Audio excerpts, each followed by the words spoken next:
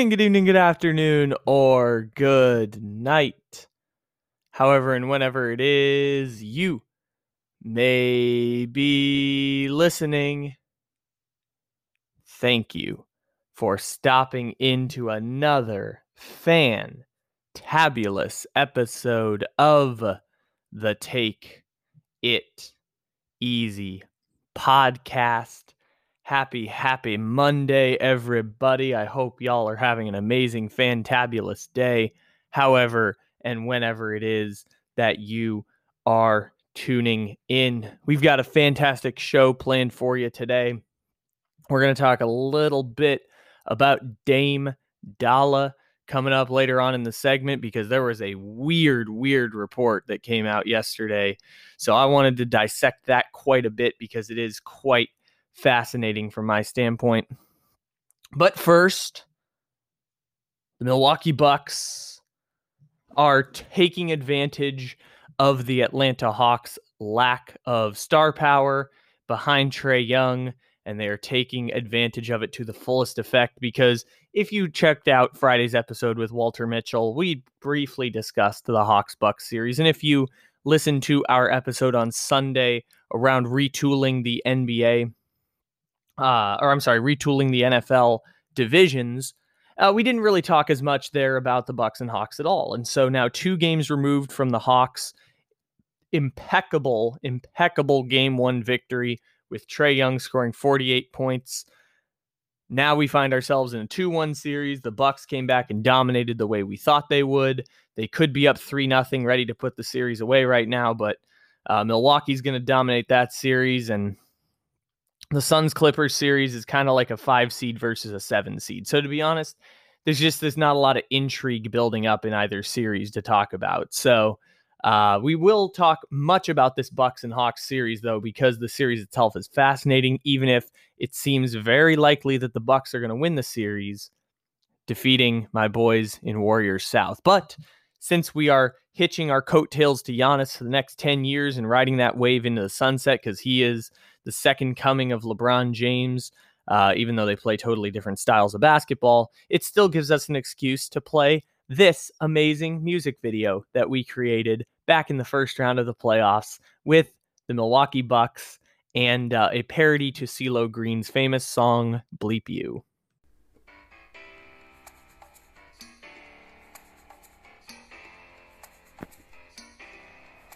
You see, I drive in the paint with my long ass arms, and I'm like, fuck you. I guess the shame from Kawhi wasn't enough. I'm like, fuck you, cause now we got Drew. Said if I was better, I'd make a 3-pointer. But have you seen Chris Middleton? And although the Heat gon' get swept, I wish Jimmy the best. Tell him, fuck you. Ooh, ooh, ooh. Well, I'm sorry about 19 and 20, but that don't mean I can't get you there. Cause I'm 26, I got 2 MVPs. The way I play the game ain't fair. I pity the Heat for not getting James Harden. Should've traded Tyler Hero. I got blocked by Bam out of my yo. I got some news for you. Bryn Forbes hit 6 threes in game 2. You see, I drive in the paint with my long ass arms. I'm like, fuck you. I guess the shame from Kawhi wasn't enough. I'm like, fuck you, cause now we got Drew. Said if I was better, I'd make a 3-pointer. But have you seen Chris Middleton? And although the Heat gon' get swept, I wish Jimmy the best. Tell him, fuck you. Ooh, ooh, ooh. So Chris Middleton is back. Chris Middleton. And the Milwaukee Bucks ended up winning game 2 rather handily. And of course, Trae Young's injury changes the math on it, but it still exposed like a real, like, poignant reality that we talked about before. And of course, I mentioned Trae Young's injury, but to that point, the Atlanta Hawks couldn't recover from a Trae Young injury, especially if Trae Young hadn't come back into that game. And towards the end, where it was like 107-100, Trae Young started missing a bunch of shots at the end, and they got an offensive rebound, and Collins would miss a three, and Herter would miss a three, and Bogdanovich and Gallinari would miss a three-pointer here and there. For all that depth that the Hawks had, a lot of guys were put in positions to succeed by Trae Young, and so without that, it kind of just becomes a team that, while immensely talented and having a lot of top 100 players, can't compete with a Giannis, a Chris Middleton, and a Drew Holiday. And this is a fun stat that Inside the NBA brought up on the postgame show, which was that the Milwaukee Bucks this postseason are 9-0 when Chris Middleton shoots higher than 40% from the field, and they are 1-4 when Chris Middleton shoots lower than 40% from the field. And ultimately what that points to is an offense that is so heavily involved on a usage rate of their three stars first, and then secondly, the fact that Giannis gives you 25 or 30 every single night. I was baffled when I was looking back at the box scores after the game and seeing that Middleton had 38, which, Chris Middleton doesn't have huge games like that all the time, but the fact that Middleton took 26 shots, scored 38 points. I think for reference, Trae Young's 48-point game in game one, in Trae Young's 48-point game in game one, he shot 34 shots. In Middleton's 38-point game tonight, he shot 26, just as a reference point, and hit, 6 of 12 from three. But Chris Middleton, despite scoring 38 points and taking 26 shots, Giannis still scored 33 points for the Milwaukee Bucks. It's just a ridiculously high usage rate for those two stars. And Giannis obviously just, shot the lights out from the floor, because all Giannis needs to do, and he shot over 60%. When I say shot the lights out, shot over 60% from the field. Giannis just gets to the basket. And the thing that makes Giannis the MVP, we talked about this back in the Brooklyn-Milwaukee series. The thing that makes Giannis the MVP is bigger, faster, stronger. Giannis is bigger, faster, stronger than everyone he's going up against. And so that made it remarkable for the Milwaukee Bucks, who, they can count on Giannis every single game because of his usage rate and because of his skill set, where he's one of those like 5 players who you say, go get you a bucket, and he'll get you a bucket, which is, you can't say about Trae Young. Trae Young's an all-star, very good with a high usage rate, but Trae Young's not, like, no one would say Trae Young is like a top 5 player in the NBA or a top 10 player in the NBA. And there's only those elite group of guys that you can say, go get me a bucket, and they can almost every single time, or at least what feels like every single time, because they make it at a higher percentage than everyone else. They can go get you a bucket more often than everyone else can. There's an elite few group of guys who, we all know: Kevin Durant, LeBron James, Giannis Antetokounmpo, the guys who we can say best players on a championship team. Giannis, LeBron James, Kevin Durant, Steph Curry, maybe not Steph Curry, depending, because obviously shooters are different because of size and dependence on a streakiness that, Giannis, bigger, stronger, faster, he can just get to the basket every single time. Or Kevin Durant can just shoot over everyone from the mid-range every single time. Where Steph Curry and Kobe Bryant had the same issue, and Trae Young and Damian Lillard, who we'll get to later on in the podcast, don't exactly have that innate ability. And so those guys who you can just say, go get you a basket, they'll get you a basket. Harden can do it too by getting to the free throw line as well. Kawhi Leonard would be another one on that list as well. Those guys are elite players, and obviously the Bucks have their best players better than the Hawks' best player. Their second best player is better than the Hawks' second best player. Their third best player is better than the Hawks' second best player. So the Bucks just had 3 all-stars who, although they have a ridiculously high usage rate, which basically just renders PJ Tucker useless, just makes PJ Tucker just a useless like body out there on the floor. It still makes life, it makes it so that when you play a 76ers team, it's a little more difficult, because Embiid is one of those guys who you can, he can get you a basket. Sometimes the offense has to work around the big man, but he's one of those guys who can just say, get you a basket, and Embiid can do it for you. And you surround him with shooters. And to be honest, the Bucks, It's the reason the Bucks were the championship favorites. Like, them and Brooklyn were the championship favorites coming into this playoffs because they have three guys they have three All-Stars. They're the only teams with three All-Stars. The Lakers had two, and they had two top 7 players. So that changed the math a little bit. The Clippers had Kawhi Leonard, obviously, but now they don't have Kawhi Leonard, and they're about to get bounced in the playoffs tonight because Kawhi Leonard basically has a torn ACL.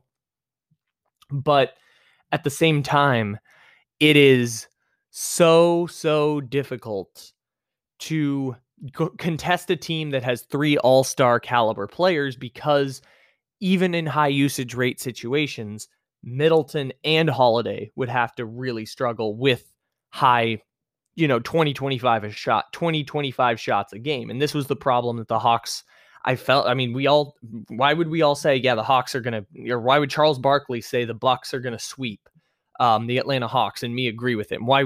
Everyone agrees the Bucks are going to crush the Atlanta Hawks, because they've got 3 all-stars who can, in high usage rate situations, replicate similar numbers to what Trae Young can do. Jrue Holiday did it in game 2 when he had 25 points, and Chris Middleton did it tonight when he had 38. And Jrue Holiday only took 11 shots from the floor instead of, in game 2, I want to say Jrue Holiday took, I can get the exact number too. Jrue Holiday took 14 shots, hit 9 of them, including hitting 3 3-pointers. He didn't even take 3 3-pointers in game 3 against the Hawks. And, Middleton took 13 shots in that game and scored 15 points because that's what the usage rate demanded.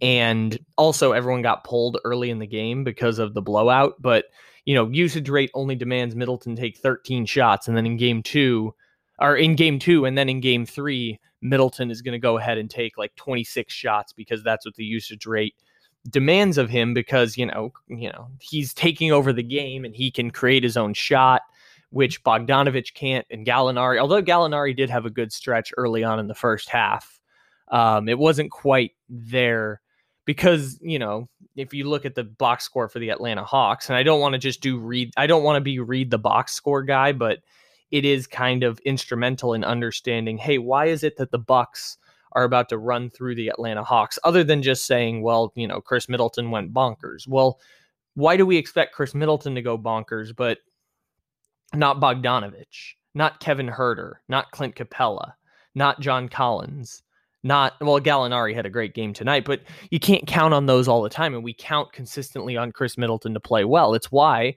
when Chris Middleton has a terrible game, we all flock in and flame Chris Middleton. Why? Because Chris Middleton is an all-star who can create his own shot.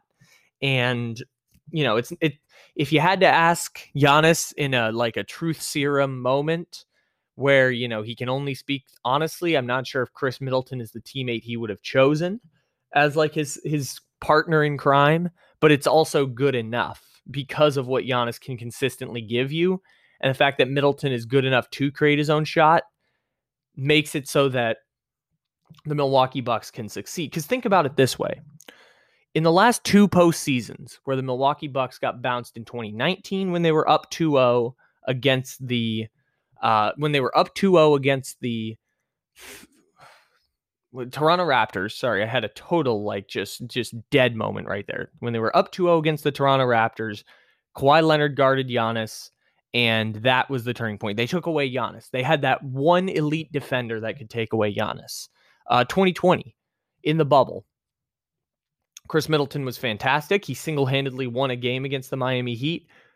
Wasn't great all the time, but the reason that they lost the series was because Bam Adebayo took away Giannis. And then Giannis got hurt in game 3. So that was the key to success, was that to have that elite defender to take away Giannis. Brooklyn did not have that elite defender. Atlanta does not have that elite defender.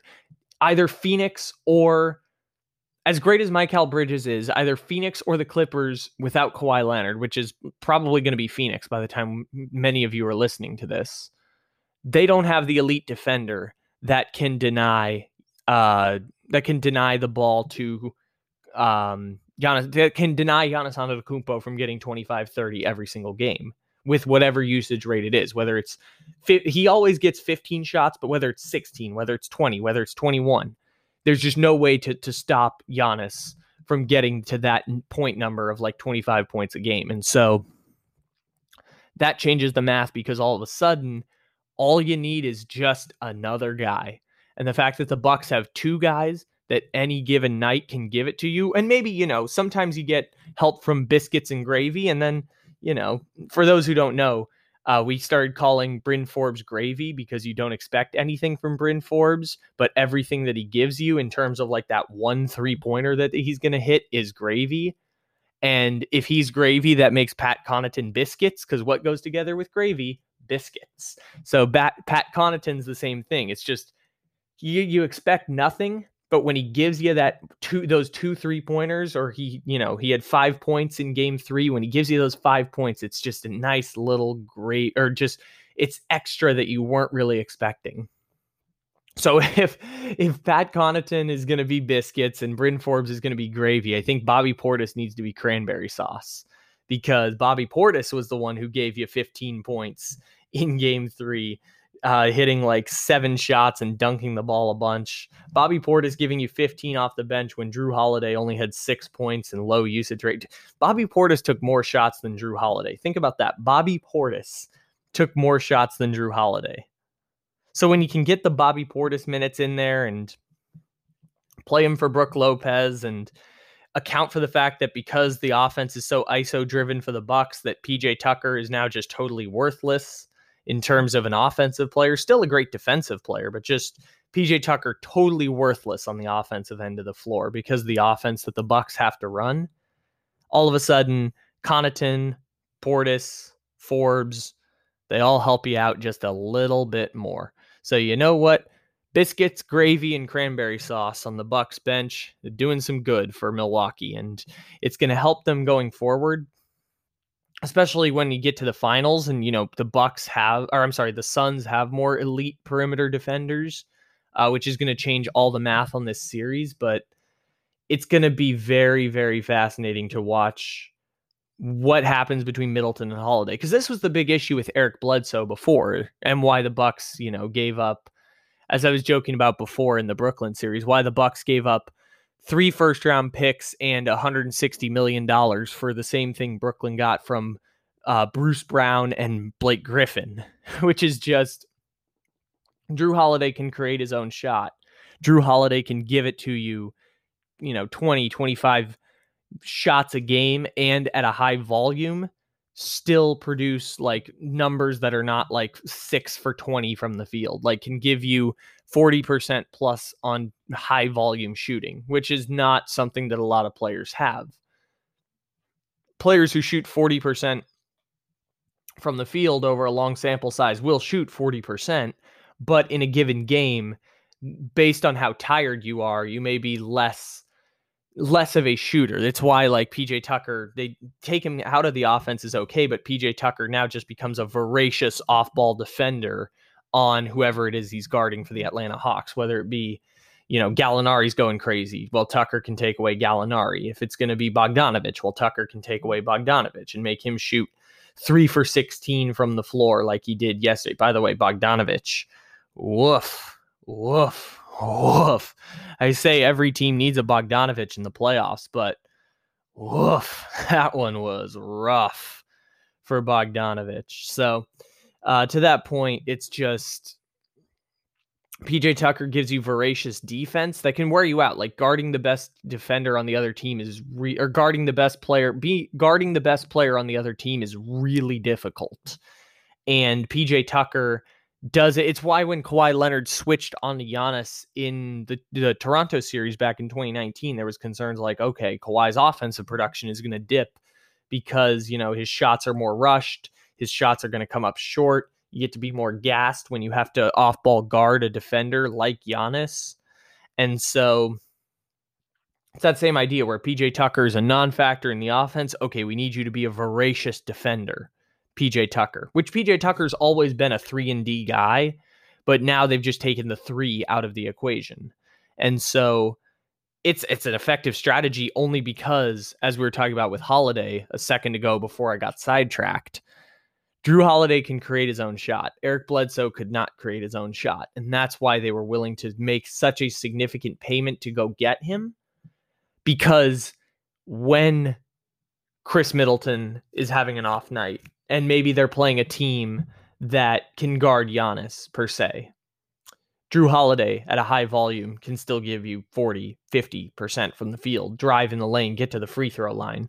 Drew Holiday is an all-star caliber player, which Eric Bledsoe is a top 100 player, top 75 player, but he's not an all-star caliber player. In high usage rate situations, Eric Bledsoe can give you 18 to 20 points a game. In high usage rate situations, Drew Holiday can give you 25, 26 points a game. Now, he averages 17 a game for the season, but again, Drew Holiday doesn't have the same high usage rates that he sometimes has in the playoffs. Sometimes he's going to be where the offense runs through, like he did in game 2, and he's going to score you 27 points on a high usage rate.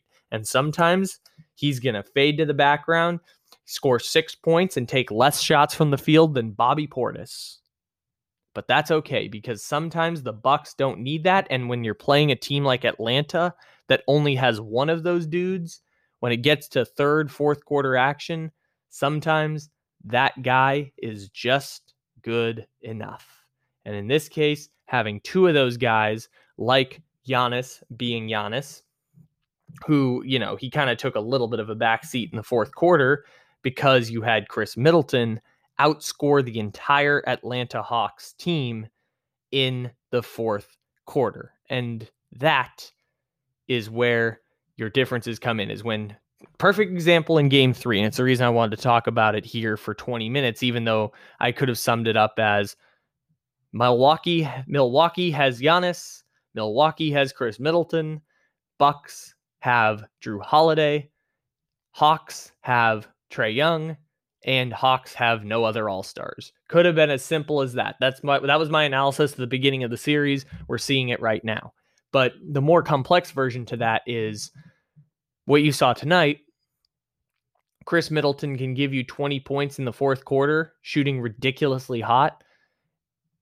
And Giannis can, score 4 points in the fourth quarter of a game where they just pulled away from the Hawks. And Trae Young can sprain his ankle, and everything falls apart for the Hawks, because all of a sudden, when Trae Young's off the floor and you have, big minutes from Lemon Pepper Lou, or big minutes from Danilo Gallinari, or Kevin Huerter all of a sudden becomes the focal point of the offense, now you can say, guard Bogdanovich tightly, guard Kevin Huerter tightly, guard John Collins tightly, because we don't have to worry about Trae Young anymore. We don't have to start guarding from half court. We can take away these guys in ISO against better defenders, because the Bucks are a very good defensive team. They were not as good this year as they were last year by a significant margin, but the Bucks are still a very good defensive team, and you can take away all these guys that are not Trae Young and have Kevin Huerter shoot 4 for 11 from the field. He shot pretty well from 3, but Kevin Huerter shoots 4 for 11 from the field. Bogdanovich shoots 2 for 10 from 3. And you can take away that 3-point shot for the rest of the team, like John Collins, like Gallinari, who had 18 points but only hit 2 3-pointers in the game. And when you take away that 3-point line, game over. So Milwaukee's going to end up winning this series. The fact that Trae Young's injured now changes all the math there. It's going to be a Bucks and Suns NBA Finals, which we kind of knew on Friday, but now we've kind of seen it confirmed quite a bit more. So congratulations to both of those teams and to the Atlanta Hawks and the Clippers. For the Hawks, this was already like gravy. Everything after this was a smashing success of a season. You have a huge foundation to build on. Time to find yourself a second all-star. Trade John Collins to get it. I know all-stars don't grow on trees, but your next mission for the Hawks, find your next all-star. And if you're the Los Angeles Clippers, just ran into bad injury luck. Sorry about that. It really does suck.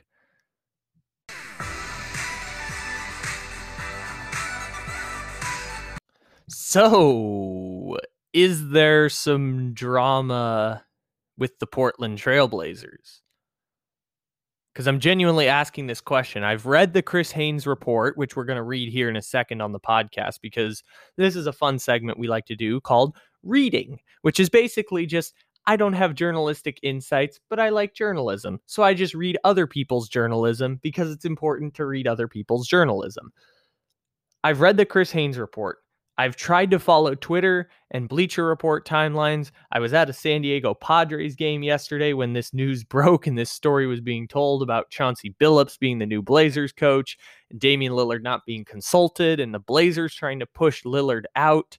But that's the easy part. If you're trying to push him out, just tell him and he is happy to leave. Like, it's not like Damian Lillard is tied to your franchise. Like, you're giving yourself a little too much credit. If you say that we're trying to move on, Damian Lillard will be very happy to oblige with you. So I couldn't figure any of it out the other day. So I'm genuinely confused. Do we have drama in Portland or do we not have drama in Portland? I don't know. Someone want to fill me in? I mean, send us a voice message on Anchor. Send us a DM on Instagram. Take It Easy Podcast is the account. Like, I don't even know. Is there drama in Portland? Is there not? I have no idea. But anyways, so the news yesterday that came in is that Chauncey Billups is going to be the new head coach of the Portland Trailblazers, which, according to Chris Haynes, may not be what Damian Lillard exactly wanted or was even consulted on the possibility of, which is kind of the cardinal sin of being a front office, like a small market front office with a star that is bigger than your franchise. Whether that be Aaron Rodgers in Green Bay, we're seeing something similar. Deshaun Watson with the Texans, Anthony Davis with the Pelicans, just making moves that when you're an organization where the star is bigger than the organization, Damian Lillard is bigger than the Portland Trailblazers. Aaron Rodgers is bigger than the Green Bay Packers. Deshaun Watson is bigger than the Houston Texans. When you have a star that is bigger than the organization, don't make the critical mistake of ignoring everything that they want or ignoring their input. You don't have to give in to everything they want, but there is a level of compromise you have to make when you have a star, like a superstar, who is too big for the team that he plays for, per se. Like Damian Lillard is too big for the Portland Trailblazers. The Portland Trailblazers cannot acquire another Damian Lillard. They got Damian Lillard through the draft. The draft guarantees you, in most cases, 7 years with the superstar that you've drafted because of the way that the rookie wage scale works in the NBA. And maybe, just maybe, that star will sign another extension with you. So the Blazers won the lottery that every small market team is looking for, which is having a top 10 player in the NBA that wants to play with your team, like, permanently. Like, you've won the golden ticket of a small market team with a top 10 player who wants to play for that team. The Nuggets won that lottery with Jokic. The Blazers won that lottery with Damian Lillard. The Packers won that lottery with Aaron Rodgers. In Major League Baseball, for a while there, the Rockies won that lottery with Nolan Arenado. My San Diego Padres, as Ted Leitner says. Uncle Teddy, shout out. He retired. He was the voice of San Diego sports for 40 years. He retired at the end of last year, but he used to say, my San Diego Padres. They won the lottery by getting Tatis. Tatis is so much bigger than San Diego, so much bigger than the Padres as a superstar and future face of baseball. Mike Trout, Angels, same thing. There are certain teams that win the magical lottery of getting the star player that wants to stay with that team. Cleveland, LeBron James, for 11 years, won the lottery on that. And Portland may have committed the cardinal sin infraction of taking that player for granted. So here's the reporting from Chris Haynes from a segment I like to call Reading Other People's Journalism, because journalism is very important. It helps us keep checks and balances on powerful people. This is and also a lot of the stuff in journalism is we can believe to be true because of the amount of sourcing and double checking and triple checking and quadruple checking and pentuple checking that has to be done on the sources and the information that gets cut from a story that is being created. So with that being said, let's talk about this reporting on the Portland Trailblazers from Chris Haynes of Yahoo Sports and Turner, formerly of ESPN as well. Very good writer as well. Quote, the enormous backlash from the Portland Trailblazers process to hire a new coach and his concerns on whether a championship contender can be built have become large factors that may push the franchise player, Damian Lillard, out the door, league sources tell Yahoo Sports. Lillard has remained loyal to Portland in large part due to their tremendous fan base. But over the last few days, he's seen some of those same fans attacking him on social media for a pending coaching hire he played no part in consummating, sources said. Portland is currently in negotiations to make Los Angeles Clippers assistant coach Chauncey Billups its next head coach. Side note, Chauncey Billups has agreed to become the new head coach of the Portland Trailblazers in the time since Chris Haynes made this report. The coaching search was conducted by Neil Olshey, the team's president of basketball operations, who I joked when he signed a 5-year contract extension was still going to have Damian Lillard and CJ McCollum as his two stars. And he's about 2 years away from that contract extension expiring and still has Damian Lillard and CJ McCollum as his two stars. None of the candidates who were interviewed were let's try that again because it's a big part. None of the candidates who were interviewed were from suggestions by Damian Lillard, sources said. Not a single candidate who was interviewed by the Blazers were from Damian Lillard's suggestions. And although the All-NBA guard has a relationship with Billups as a coach, announcer, and former player, he had no prior knowledge of the past sexual assault allegations against Chauncey Billups from 1997. That is the story from Chris Haynes. So there is some push-pull factor going on between the Portland Trailblazers and Damian Lillard. We can't exactly pinpoint down what it is. And Chris Haynes mentions the 1997 what is the correct term? Sorry, I want to make sure. Past sexual assault allegations against Chauncey Billups and another teammate when they played on the Boston Celtics. Whether or not this played a factor in it, that Damian Lillard didn't know about this, and potentially the fact that he's upset with the Blazers, we don't really know. And I don't know if it's like, it was worthy to put in the story that Chris Haynes put out. It's not a long story either. Like, it's a 7 paragraph story. So it's not like there's a ton of stuff to work with there, but it's like really just a longer tweet that Chris Haynes kind of put out. But the Portland Trailblazers are, what it appears here is that there's a little bit of a taking advantage of, and there's some weird reports about, they're trying to push Damian Lillard out the door, which again, I don't know where that comes from or whose camp is leaking this idea, but it's not that hard to push Damian Lillard out the door. Damian Lillard is happy to leave whenever he wants. He can still leave whenever he wants, if and only if, and we talked about this on Friday with Walter Mitchell, if Damian Lillard is willing to make it ugly. And that is the pressing situation that the Portland Trailblazers are going to have to figure out within the next year. Especially if they want to upgrade from Ben Simmons to CJ McCollum, which gets floated out all over the place. Or if this is finally the offseason that they trade CJ McCollum, even though I've been saying for 2 years, they should have gone all in on Anthony Davis when they had the chance, and they should have gone all in on James Harden this year when they had the chance. Now, CJ McCollum was battling injuries, which complicates it a little bit, but Portland should have gone all in on trying to get a better star, even if that star didn't want to come to Portland. The whole thing with Anthony Davis forcing his way to the Lakers, and people kind of allowed it to happen, considering Davis didn't have a no trade clause, was him basically saying, I've only got 1 year left, and the only team I'll re-sign with is the Los Angeles Lakers. So the Lakers should offer the most for me, which the Lakers did because they had Brandon Ingram, Lonzo Ball, Josh Hart, and draft picks, which no other team other than the Boston Celtics could really compete with. But I attest that the Blazers, who could have parted with CJ McCollum, the 2 draft picks they traded for Robert Covington, an extra 2 more draft picks, maybe a Zach Collins or a Gary Trent Jr. I don't know exactly who it would have been, but Portland could have parted with those pieces, gotten Anthony Davis, and said to hell with the idea that he wants to leave.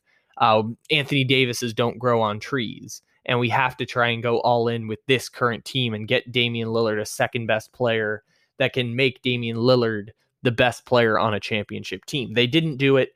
I made the joke with Neil Olshey, the GM of the Portland Trailblazers, that he's going to get this gigantic extension and just have the exact same core of the team together, taking up about 70% of their available cap space between Damian Lillard's supermax contract and CJ McCollum's max contract. I think it's about 60 to 70% of their salary cap space, plus the contract for Nurkic, which is kind of team friendly, to be honest. But when you're operating in limited cap space, it doesn't give you a lot of like free agency flexibility. They did get Robert Covington, but they had to give up 2 first-round picks in a really bad trade because Robert Covington gets used as the Trevor Ariza role. And to be honest, they might trade Robert Covington before he plays next season for them. And I don't know what offense Chauncey Billups wants to run at all. So there's way too many questions for the current iteration of the Portland Trailblazers. But if they're doing the cardinal sin of small market franchises and taking their star for granted, it's kind of it's a catastrophic mistake that might ultimately cost Neil Olshey his job, because I doubt that they want to sign him to another extension. He's got 2 years left on his current deal.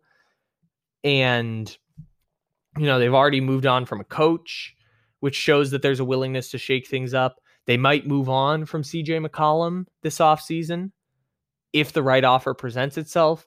So the fact that there's now a sense of urgency in Portland when there should have been a sense of urgency in 2019, when they made it to the conference finals, when CJ McCollum put up 29 points to beat the Denver Nuggets in a Game 7 at Denver, that was when you should have had a sense of urgency, not now that you've had back-to-back first-round exits, fired your coach, and are taking things very, very slowly. And it's okay if it's not like maximizing the championship window. That's okay. If Damian Lillard's okay with that, then so be it. But there's already signals that, hey, Damian Lillard's patience is starting to wear thin, because as much as he loves Portland, I'm guessing it gets kind of frustrating when you just keep getting bounced in the first round. They have no draft picks, no cap flex. Well, they have some draft picks. They have enough draft picks to make an all-in move.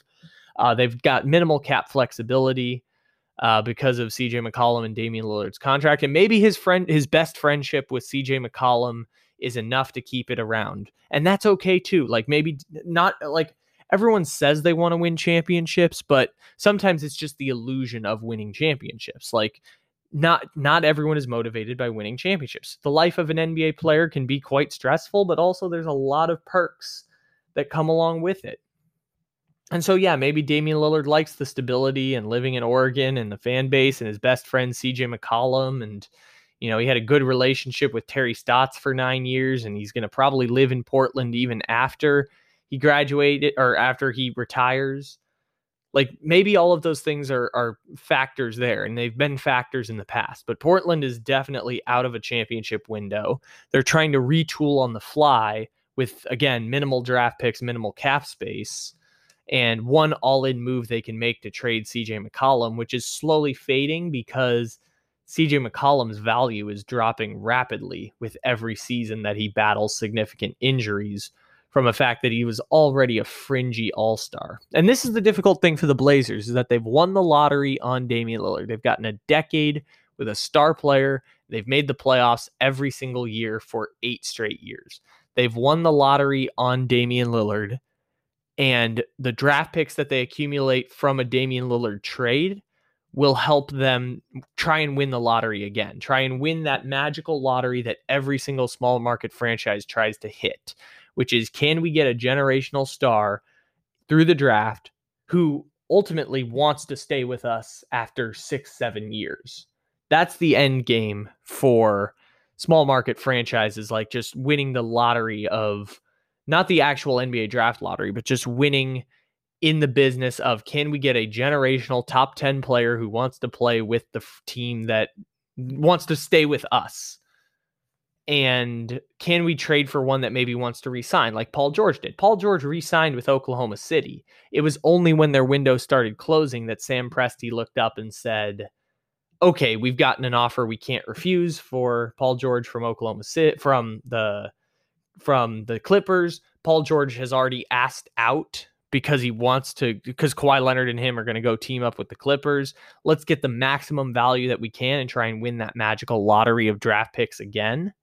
Oklahoma City didn't do so well this year in the lottery. I think they have the 6th pick coming up, but it's the same idea for when Portland decides we got to trade Damian Lillard when he has the most value, because we're not going to be able to retool this thing on the fly. There's too many bad contracts, not enough draft picks.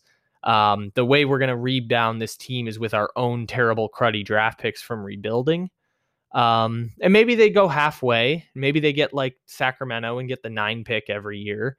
It just makes it harder to get a star player like Miami. Miami got Bam Adebayo with the 13th pick. He's an all-star. Maybe will be a top 10 player one day. It's a lot harder to hit on those players, but it's doable. I don't know what Portland does from this point going forward. And Damian Lillard obviously might still be there, but the Portland Trailblazers are kind of irrelevant in the grand scheme of the NBA right now. Like maybe they're a second round exit. That's what we were talking about last year. Maybe they're a second round exit. But I don't foresee them getting much better next year. Like maybe healthier will change it for them, but I think they're still like at best a second round exit. Unless they find a means to acquire a 3rd star better than Yusuf Nurkic or Norman Powell. It's really difficult. And, maybe that's okay. Maybe being a final 8 team is a success enough. That's enough for Damian Lillard to be like, okay, we're good. Like, I love the lifestyle. Best friend is CJ McCollum. Love living in Portland. Love the fans. Love being the face of a small market team. Played here forever. Get to make $43 million. Like, I'm good with that. Get to make rap albums and be the face of Adidas. Like, I'm good with that. Like maybe second round exit is enough for him to be like, okay, this is enough where the on court struggles don't outweigh, the creature comforts that he enjoys. I don't know what the math is on Damian Lillard's head, or if he has a poor relationship with Chauncey Billups, does that work in a negative in the column to where, as a rational human being, he makes a rational decision to move on from the franchise that he's played with forever? Because it's always a checklist. We do this all the time as rational human beings. It's how do we make the best decision based on the circumstances? We usually tally up the pros in our head, tally up the cons, and then weigh them and then make a decision based on that. That's what, rational human beings do based on their own preferences, what they deem as, what they deem as a pro, what they deem as a con, what's weighing on them, like in terms of how strongly something is a negative. Things like mental health issues, financing, things like that weigh on just regular people to make rational decisions or irrational decisions, because humans are irrational beings. But, it's, again, we make rational decisions. We make emotional decisions. Sometimes we make irrational decisions because we're human beings. Like, all of this comes together at some point, and at some point maybe the equation changes enough because the Blazers are ignoring him and he has a bad relationship with Chauncey Billups, and CJ McCollum misses more time with injury, so he's not around his best friend as much. Maybe that's the tipping point for, and recognition that your career is coming to a close and all of that stuff. Maybe that's the tipping point for Damian Lillard. Who knows? It's an equation that goes on in his head all the time, and as we're seeing with this Chris Haynes report today, like maybe there's some negatives. Maybe there's trouble in paradise, as we're calling today's episode. Maybe there's a little more trouble in paradise than we think. And maybe that's weighing in the con category for us evaluating it from the side, because obviously I don't have the information. I don't have the foresight to know what Damian Lillard wants. I don't know Damian Lillard at all. But I'm just doing from armchair side, understanding we don't have the information to accurately evaluate this and by any stretch of the imagination. But we can do it based on what we know on the surface. And these players are reported on quite frequently. They have social medias that give direct lines of access to their lives, or at least the parts of their lives that they want to show. we can do like the evaluation process from little things like that. And especially for a star like Damian Lillard, who, we talked about this yesterday with Kevin Durant psychology. We give him mad props because he has a willingness to just get bounced from the playoffs all the time, over and over and over again. And we give people respect for that. We're like, mad respect to you for being willing to lose year in, year out, over and over and over again. We give mad respect to Damian Lillard for doing that. And again, this is something that we do the evaluation on, even though we don't have the information. Fair or foul, probably closer to foul.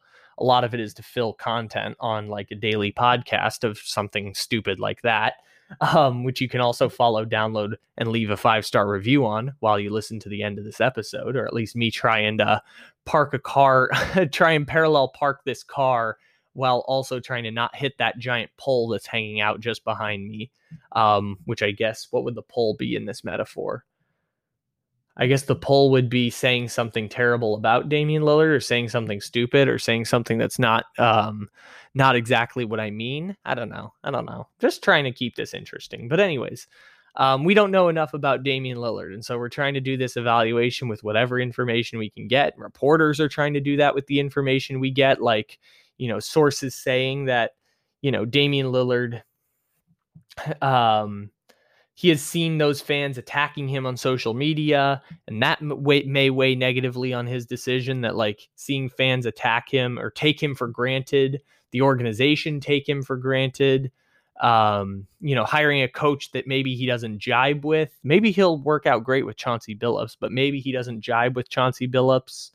Whatever it might be, it could end up being, a difficult situation for him that works more in the con category than the pro. And for a star who, he'd been very consistent, I don't want to leave Portland. I don't want to leave Portland. I want to play in Portland. I want to win a championship in Portland. The guy who had like for years and years been very consistent. I want to win in Portland. I want to win in Portland. I want to win in Portland. Now we're starting to learn about some of the cons that are weighing on him that maybe that didn't exist or we didn't consider before. Whatever Damian Lillard's psychology is beyond me, and I don't exactly want to speculate on it because, again, I'm not a psychologist, especially a sports psychologist, even though I like to play armchair psychologist now and then. But we don't know enough about Damian Lillard, and reports from Chris Haynes indicate that, Damian Lillard, maybe just little less so, is as excited or as happy to be a Blazer as we think he is. And some of the reasons that are in the con category are listed here. Wasn't consulted on the head coaching decision or the head coaching hire, which means that maybe it's a coach he doesn't jibe well with. That Damian Lillard is seeing fans attacking him on social media, and maybe that weighs on him. And maybe it's the fact that, he finds himself coming to the end of his prime.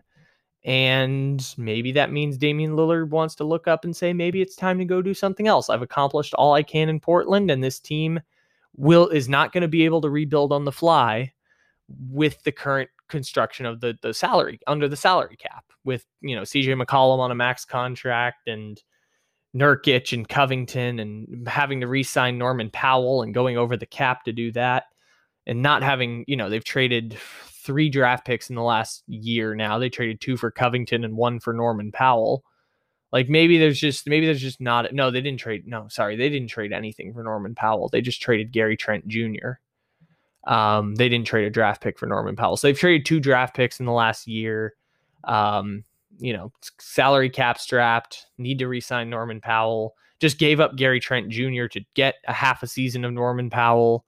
1 for 17 in the playoffs against the Nuggets. I can't believe we went this whole time without mentioning 1 for 17 in the playoffs against the Denver Nuggets. Maybe that weighs on him too, is that, he put up 56 points and just nobody had anything to help him with. That he scored 24 of the last 25 Blazer points and 17 straight in that magical game of the century, as we called it on a podcast from about, 3 or 4 weeks ago. Maybe that all weighs on him. Like new things that we hadn't considered before are swinging the pendulum over towards the rational decision of I'm ready. Not only am I ready to leave, but also that I'm ready to make things ugly. Maybe he's not there now, but I think it's swinging that way, and we're getting closer with more information about some discomfort. And, Damian Lillard's a rational person. He's going to make, most likely, with the future of his career, a rational decision, because it would be insane not to, but it might look ugly. He might have to make it ugly to get out. But if Portland is trying to push him out the door, which was a weird report that Bleacher Report put out on Sunday, I don't know where that was exactly coming from. It's not that difficult. If you're going to try and push him out the door, just talk to him, because he's very happy to oblige if you're ready to push him out the door.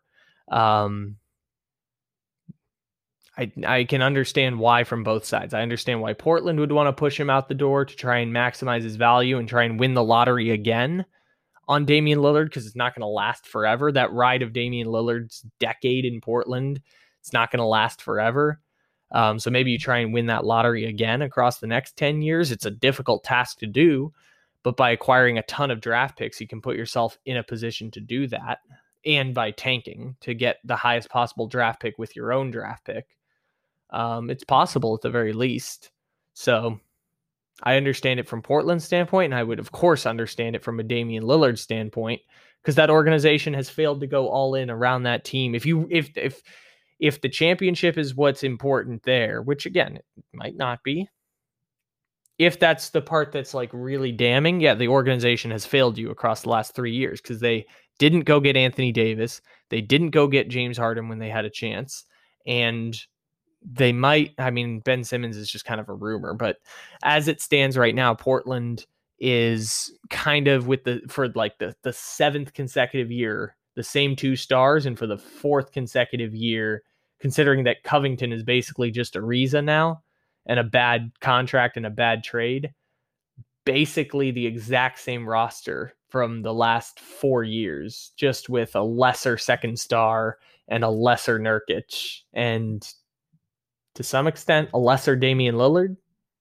I don't know. He's exiting his prime. That is undeniable. Damian Lillard is exiting his prime. But I don't know exactly what that's going to lead to for him in the near future. It just swings things more the other way. Maybe Damian Lillard is changing his final decision through some rational reasoning and pro and con weighing, like we all do as rational human beings, making life-changing and career-changing and legacy-changing decisions. We all have them. It's just not on a magnified stage like Damian Lillard has it. Ladies and gentlemen, thank you for stopping into the Take It Easy podcast. We have episodes every single day, Monday through Friday, as well as Wired Up on Sunday. You can check out Wired Up this week to see our rebranding of the NFL's divisions. We also talked to Walter Mitchell last Friday. What else did we have back there? We talked about all those game sevens between the Bucks and Nets. Those were extremely popular. Morgan from Australia was on. House of Phoenix Suns was on. The return of What If Wednesday. I got to bask at the glory of my Dodgers and Padres rivalry, so that was nice. Check out all the cool stuff that we're doing here on Take It Easy as well. So with that being said, I mentioned the words a second ago, take it easy. And we'll talk to you again tomorrow.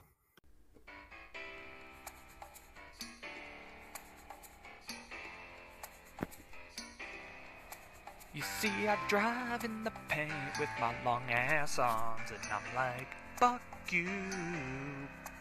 I guess the shame from Kawhi wasn't enough. I'm like, fuck you, cause now we got Drew. Said if I was better, I'd make a 3-pointer. But have you seen Chris Middleton? And although the Heat gon' get swept, I wish Jimmy the best. Tell him, fuck you. Ooh, ooh, ooh. Well, I'm sorry about 19 and 20, but that don't mean I can't get you there. Cause I'm 26, I got 2 MVPs. The way I play the game ain't fair. I pity the Heat for not getting James Harden. Should've traded Tyler Hero. I got blocked by Bam Adebayo. I got some news for you. Bryn Forbes hit 6 threes in game 2. You see, I drive in the paint with my long ass arms. I'm like, fuck you. I guess the shame from Kawhi wasn't enough. I'm like, fuck you, cause now we got Drew. Said if I was better, I'd make a 3-pointer. But have you seen Chris Middleton? And although the Heat gon' get swept, I wish Jimmy the best. Tell him, fuck you. Woo, woo, woo.